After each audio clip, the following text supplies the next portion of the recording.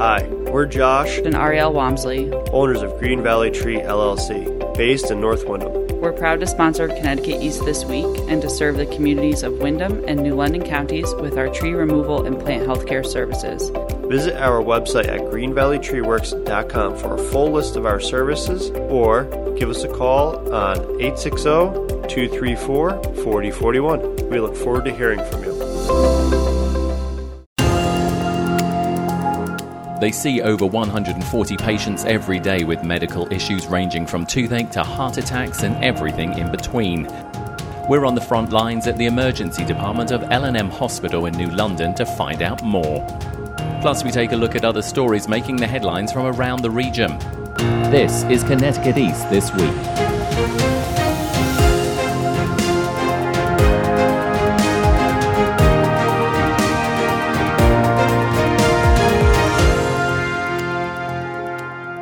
Hello, I'm Brian Scott Smith. Every day, thousands of people across the nation are treated at hospital emergency departments. For many, it's a quick visit with outpatient aftercare, but for some, it can be the start of a long stay in hospital, being seen by specialists and being treated for serious medical conditions. The doctors, nurses and support staff at emergency departments work long hours and in an environment that can be very unpredictable, dealing with minor medical issues to possibly full-blown management of multiple accident victims. They see it all 24 hours a day, 365 days a year. Connecticut East This Week was given special access to the emergency department of L&M Hospital in New London, and we went on the front lines to see what they had to deal with. Dr. Tucker, thanks for letting us shadow you on the very, very busy emergency department here at the hospital. You're halfway through your shift. How's it been so far? It's been extremely busy today. Lots of very sick people from all over, vacationers as well as locals, which is both exciting and challenging. Just give us an idea of sort of the amount of staff that generally are on duty at the emergency department here. So as far as physicians, we always have 2 emergency physicians on duty during the daytime hours, and for a few hours overnight, just 1 physician. And then we always have either 1 or 2 physician assistants as well. So we do have a lot of providers to take care of the larger volume of patients here. And, I mean, sort of the days, I mean, are they all the same? Are they all equally busy, or do you get certain days which are more busier than others? So Mondays tend to be our busiest day on average over time, with fluctuations widely on other days. Any idea why Mondays? Because it seems like an odd day to the outsider. So it's after the weekend. People tend to build up things over the weekend. Things happen, they don't want to deal with them, and then work comes Monday, and then that often triggers an emergency department visit. And, of course, we've all been dealing with COVID-19, continuing to deal with the aftermath, obviously, of the pandemic. I mean, how did it affect and what challenges did it pose for all of you working in the emergency department? It was a completely different world. I mean, it was really like night and day, mid-March, when we kind of went into full COVID. There was a lot of, just like the public had a lot of, constantly changing information. We, as medical providers, also had that challenge of constantly changing messaging from both our national as well as hospital leadership. There was a great deal of fear. Am I going to be next? Am I going to get COVID and give it to my family? And how to best protect ourselves. In the beginning days of the pandemic, it was all about the PPE, right? It was, what PPE do we have? What do we need? Are we going to run out? That was a constant topic and a source of a lot of anxiety for many people. We were fortunate here never to run out. We did reuse in a safe way, but we never ran out, and we did always have the protection we needed. Over time, as restrictions started to kick in and people started to really pay more attention, there were media reports that people were sort of like concerned about going to emergency departments, that they weren't coming in. I mean, what was the reality from your point of view? Because we can read as many media reports as we like, but it's not always as accurate a picture as obviously the people on the front lines. People were scared, for sure, to come to the emergency department, and we didn't see all our usual chronic patients with their emphysema exacerbations, with their heart failure, with their alcoholism. They just dried up. They disappeared. It was very strange. We had very low volume for several months until that mid-June reopening. We had extremely low volume. And then through the summer, people were still very fearful, but did come in if they had an emergent condition, but still not in the amount. We saw some days half our usual volume, which is an immense cut in patients to care for and the staff to keep on hand to be able to care for them. Just to give us a sense, during a normal, non-COVID situation, how many, patients would you expect to see come through the emergency department in a shift? So we see 140 per day here. So it kind of depends on what you define as a shift, because the nurses kind of work standard shifts. The physicians have staggered shifts and all over the place. So we do see about 140 a day is our average. And what sort of things are we talking about? It's range of injuries and problems and situations. Just give us a sense of what it is that you deal with on a daily basis. Yeah, so one of the great things about emergency medicine is the variety. So just today, I've taken care of a very simple tooth dental problem. A filling had fallen out, leaving an exposed nerve and a lot of pain, but no real emergency, which I was able to put some temporary cement in and provide a lot of relief for that patient, and give him the follow-up he needed, all the way to a patient with life-threatening heart attack who we were able to activate our cardiac catheterization lab. The cardiologist came down, and he was in the cardiac catheterization lab within 20 minutes to have his blockage opened up. So that's just today. It's truly the most minor to the most serious. Let's just touch upon that, because it is something which I think a lot of emergency departments, have to deal with. And of course, you're there to look after people. That is the primary thing. And nobody's ever going to question any doctor, nurse or hospital about the fact that they care for people. But sometimes people really don't need to be here, do they? That is accurate. However, defining what is an emergency to each person, depending on their personal medical experience, their professional experience, is very hard to do. As it's been in the news lately, some insurance companies are trying to define that and retroactively define what was an emergency. And I think that's pretty much impossible, because people just don't know. A sore throat can be a simple sore throat, or it could be a life-threatening abscess in the deep spaces of their neck that could close off their airway within hours. So people don't know when they have a sore throat. They know they're sick. And it's up to us to really determine what that emergency is. So, Dr. Tucker, we just observed you dealing with a female patient. Obviously, we're not going to identify her in any way, but just give us a little bit of an idea about, what she came in for and what it is that you've done for her. Yeah, so this patient came in after she had gone to her primary care this morning because she'd been experiencing some shortness of breath with exertion. So that's with walking, even with showering, just activities made her extremely short of breath, which was new, developing over the last several weeks, but much worse over 1 week. So her primary care did an EKG in the office and was able to identify that she had a new type of heart rhythm called atrial fibrillation. And atrial fibrillation is a particularly important arrhythmia to identify because not only of its direct effects on the heart, but because of its risk of creating clots, which then can give you stroke. So many patients with this type of arrhythmia have higher risk for stroke than the average population with similar risk factors besides AFib. And they need to be on very strong medications, which are anticoagulants. And that's a lifetime. I noticed that you actually gave her a couple of options as well while you were talking to her, that that she could have some medications and potentially go home, or that she could stay here in the hospital. Why did you give those options out? Medicine in the last 20 years has changed to be much more shared decision-making than paternalistic, you do this, I say this, doctor knows best. Many patients have strong feelings about their care, and they've either done research or a family member who thinks they know everything has told them what to do. So it's really important to get the patient's perspective, to understand their underlying motivation, to get to have good collaboration and alignment. This patient was intent on being discharged, and I tried to push right for an admission.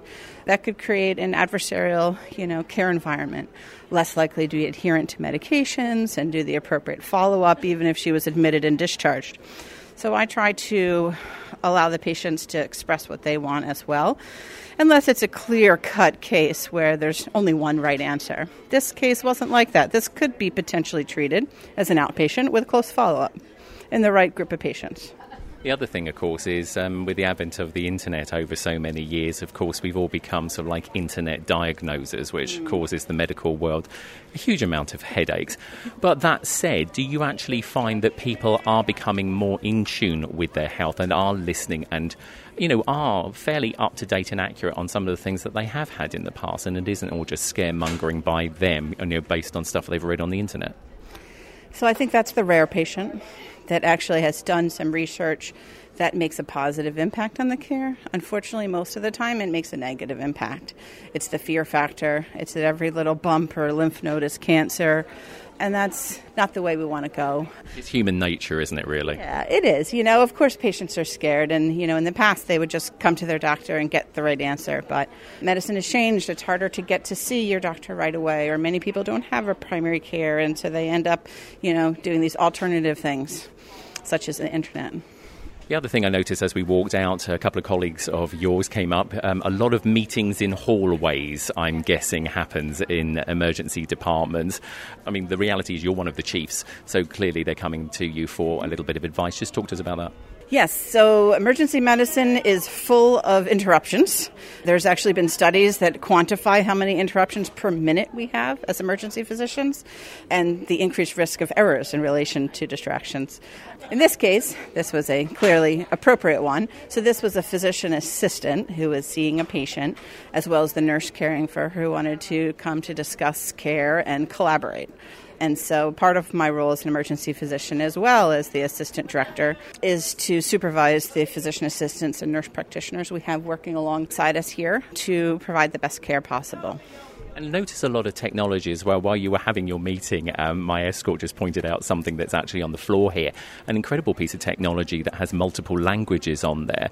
Just talk to us about that, because that must be so helpful, because although looking around, I'm sure there's multilingual staff here, there's always going to be a time when you're going to get somebody that you just don't have somebody who can communicate with them. Yes, absolutely. We have a video interpreter service which allows us to, in an iPad-like function, press the language we need and have a live interpreter with video feed 24 hours a day for most languages in the world. Obviously, there's some obscure dialects that we may not have, but it is extremely helpful. And in fact, you are not actually really allowed to use your bilingual, or unless you're actually a trained, certified interpreter, with the exception of some, rare emergent circumstances when, there's not time for that intervention. But really, that is the standard of care, that you're using a formal, certified medical interpreter. And it must be absolutely just so helpful to you as well, because it's, as you say, it's instantaneous. There's no waiting around, and especially if somebody's coming in and they're showing some very critical symptoms. Yes, absolutely. It is helpful. And in the past, some patients perhaps, maybe had some things missed, or the subtle clues that we didn't get because of the language. So that there's definitely room to provide increased level of care with these devices. That said, it is very slow. It about doubles the time it takes myself and the nurse to care, to interview, to follow up. And so it is somewhat negative in that impact, because it's all about patient flow and trying to be as efficient as possible in the emergency department. We hear so much about overdose these days. Talk to us a little bit about, how do you deal with that? Yeah, so we see many, many patients with accidental or intentional drug overdoses, opiates being the number one thing patients overdose on, but often it's also a polypharmacy type of overdose. It is wonderful that there is widespread use of Narcan, both in the facilities, in the pre-hospital setting, as well as in the home. I would advocate everyone to have it who has anyone in their life who potentially has a prescription for an opiate or an opiate addiction, because it's absolutely life-saving. And it can be that difference between life and death until the EMS people can arrive to provide definitive management. Clearly, if it is a deliberate overdose situation, there are protocols that kick in, and that will involve, I'm sure, some sort of psychological evaluation. And would somebody then have to stay in hospital for a little bit longer? Yes, so they are seen from the medical perspective always first. We treat the acute medical concern. We're able to usually save them with naloxone, also known as Narcan, and we stabilize them in the emergency department. Often we're able to observe them for perhaps 6 or 8 hours and then what we call medically clear them for our psychiatric team to be able to do an evaluation.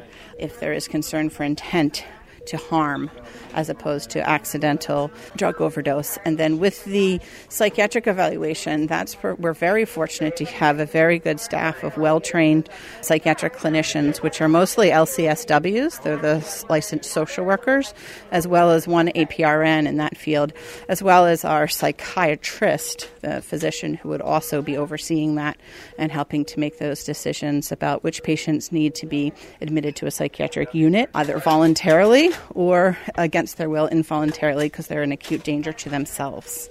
Let's talk about accidental overdose. It can easily happen. I mean, especially if you're taking multiple medications, it's very easy, to forget which ones you've taken. They're very powerful drugs as well. What happens in that sort of situation? Because clearly, if it is proven it was just purely an accident, that's one thing. But do they still need maybe some extra help or some guidance once they leave the hospital to try and make sure that doesn't happen again?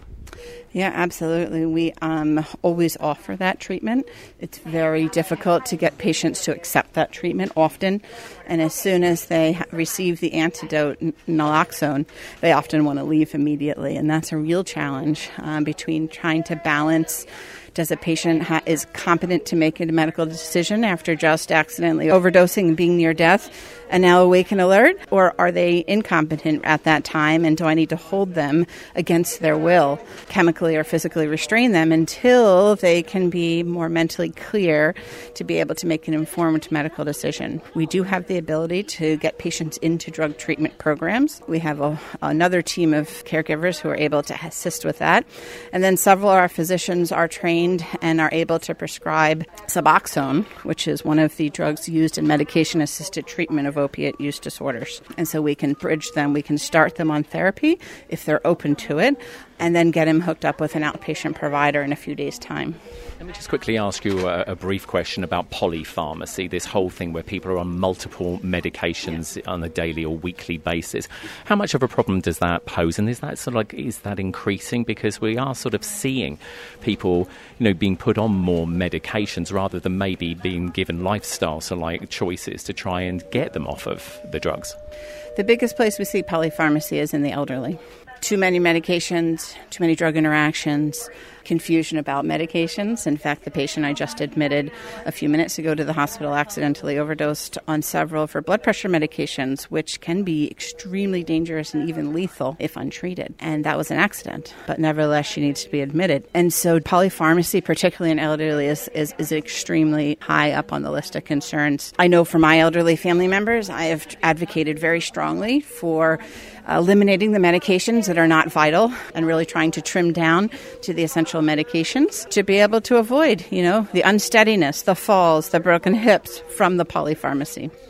And how has the situation changed as well with regards to these very strong painkillers that we've heard about in the past, the OxyContins, that sort of stuff, which now have become almost sort of like a no-go area in certain circumstances, and a lot of doctors, and I'm guessing hospitals as well, possibly as really looking hard as to whether or not they prescribe those. I mean, what's the situation there? Because often it is the only choice, surely. Yeah, it does bring up a very challenging topic when there are limited options for non-opiate pain relief. However, there's a lot of options there most of the time. I would suggest at least 90% of the time there's different options which are better choices. Combination therapies, physical therapies, all the holistic therapies, they're all there, and they really just need to be utilized properly. I prescribe opiates in the rare circumstance when a patient's being discharged where it is the only choice, whether because of polypharmacy or other organ dysfunction or failure of other treatments, but it's far and away the rare circumstance. So what would you say is the most challenging part of your role?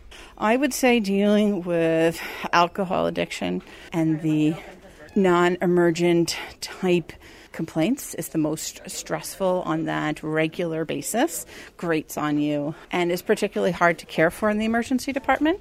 Alcoholism, as everyone knows, is rampant. It is legal. That doesn't mean it's safe. And unfortunately, we have many, many patients who are intoxicated brought to the emergency department for public disruption, and they are very challenging to handle in a safe, compassionate medical place. Also, I'm guessing, from the point of view of yours and the staff's safety, I mean, you do have public safety officers here, but I'm guessing it can get challenging sometimes from a physical point of view. Yes, absolutely. And that is absolutely accurate as far as the patients who are intoxicated or on alcohol or other drugs or mental health disorders. They're the most challenging. And yes, there's been physical assaults through my career. I've been fortunate not to have anything serious, but it's happened to everybody, unfortunately. How do you turn off at the end of the day? Or are you even able to turn off? Because it is, like we said, a challenging role, both mentally and physically.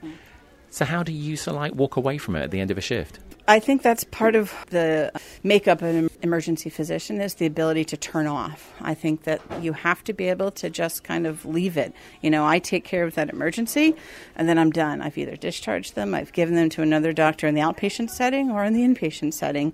And I feel that if I've done my best, if I've worked hard, if I felt like I've done everything I can, I'm able to mentally close that door. I think the times those vague cases that leave you wondering a little, sometimes that keeps you up at night. And that's hard. I don't think that anyone has a perfect answer to that. But I feel that doing my best during my job allows me to sleep well. And of course, I have to ask you the question, in those times where sadly, despite all the efforts, you're unable to save somebody, how does that hit you? Well, I'd say it depends. If it's, an older person who's lived a life and, I think we're in the emergency medicine field, we're quite used to that and we're comfortable with that and we're able to, express sympathy for the patient and the family, but able to get through that. But it's really the pediatric deaths that hit you the hardest. And I've only had a few, fortunately, but the ones that I've had, they're just heartbreaking and tragic. And it really takes a team effort of debriefing and talking and working the process. Is there anything we could have done to, save this patient or the next that drives me and allows me to kind of move on from that. I am also the quality director of the emergency department, and so I work on quality and process improvement all the time, allowing, after you've had the emotional, grief and emotional release, moving on your brain to then improvement and quality is how I cope. As one of the chiefs, obviously, on the floor when you're on shift, apart from looking after yourself, you're clearly looking out for your staff as well. It's a big task because you've got patients and also clearly making sure that the mental health of your own staff is what it should be. Absolutely. When you're a leader in the department and you're also working clinically, a lot of things come at you, as you've started to see today a little bit of. We do have a huddle together during our shift to kind of regroup and see if there's any concerns, and that provides an outlet for hearing any issues and trying to act on them before they become a problem, and also allowing us to give kudos to our team for great care and encouragement. And so that type of camaraderie is really a benefit of this team-style medicine. So, Dr. Tucker, it's the end of another shift for you. How's this particular one been? Give us a bit of a snapshot. So it has been a nice variety of cases today, from minor things to very serious patients, which is nice. We've had a lot of people arrive in the last couple hours, so right now we're quite full up and waiting for patients to get admitted to the floors. So this is kind of a normal shift. I wouldn't consider this super busy or super slow. This is kind of a normal emergency shift. Of course, we are in summer as we're talking to you, and summer is sort of trauma season, isn't it? Summer is trauma season, especially even spring when people want to get out from being cooped up and then they're on ladders and falling. We saw a lot of trauma in May and the beginning parts of June, and I'm sure it'll continue. The car accidents, they really start to stack up, especially because we're, a bit of a summer destination and the traffic piles up, and so that's definitely hazards out there. And one thing I wanted to just catch up on with you, because we sort of spoke about it off mic earlier, was about the fact that you're seeing people come in and they're sicker than normal. COVID caused that? I think COVID certainly played a role. COVID prevented patients from getting their usual preventative care, and particularly managing their chronic diseases. I would say the management of chronic diseases by their primary care, not just their specialists, but their primary care is probably the number one barrier to our current healthcare system moving forward, because that's what I see the most of is recurrent, exacerbations of chronic disease, particularly diabetes, high blood pressure, and kidney disease here in the emergency department, causing all their down-the-line ramifications.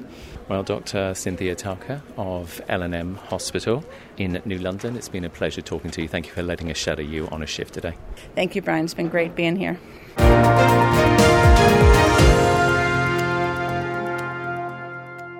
The Centers for Disease Control and Prevention is working to help keep you and your community safe from the threat of novel or new coronavirus. Take the following everyday steps to help avoid the spread of all respiratory viruses.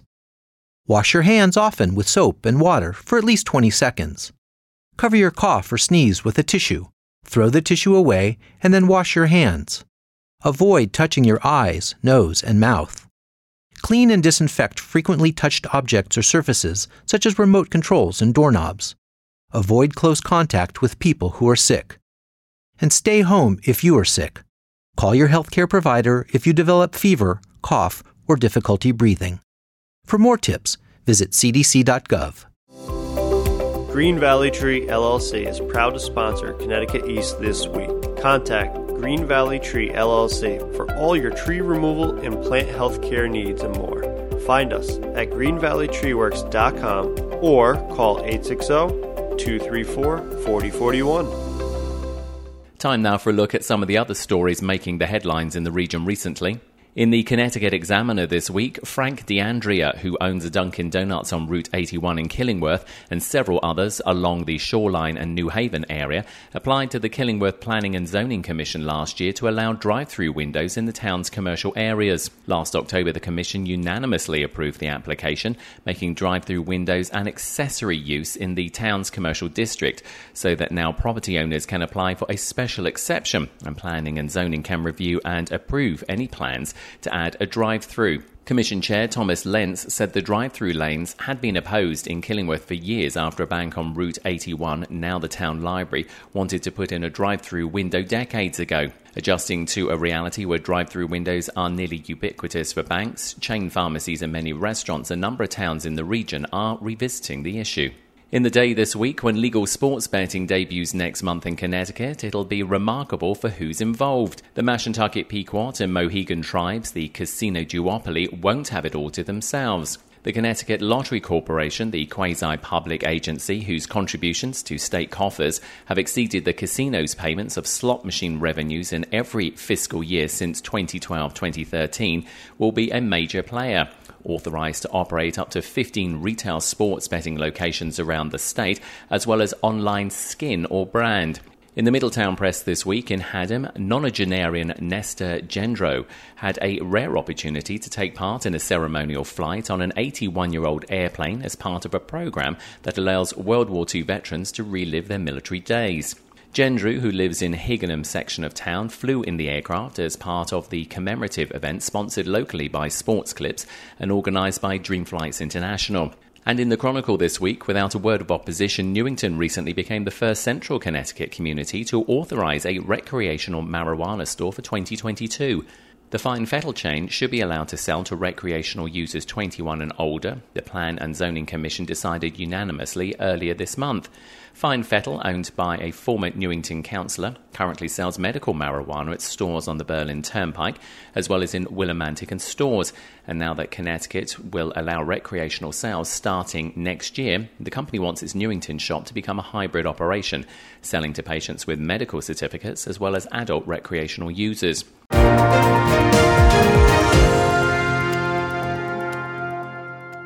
That's all from us for this edition. Do send us your questions and story ideas to the show via our website at connecticut-east.com or Facebook or Twitter at Connecticut East and on Instagram at Connecticut East This Week, where you can also listen to the show again on demand.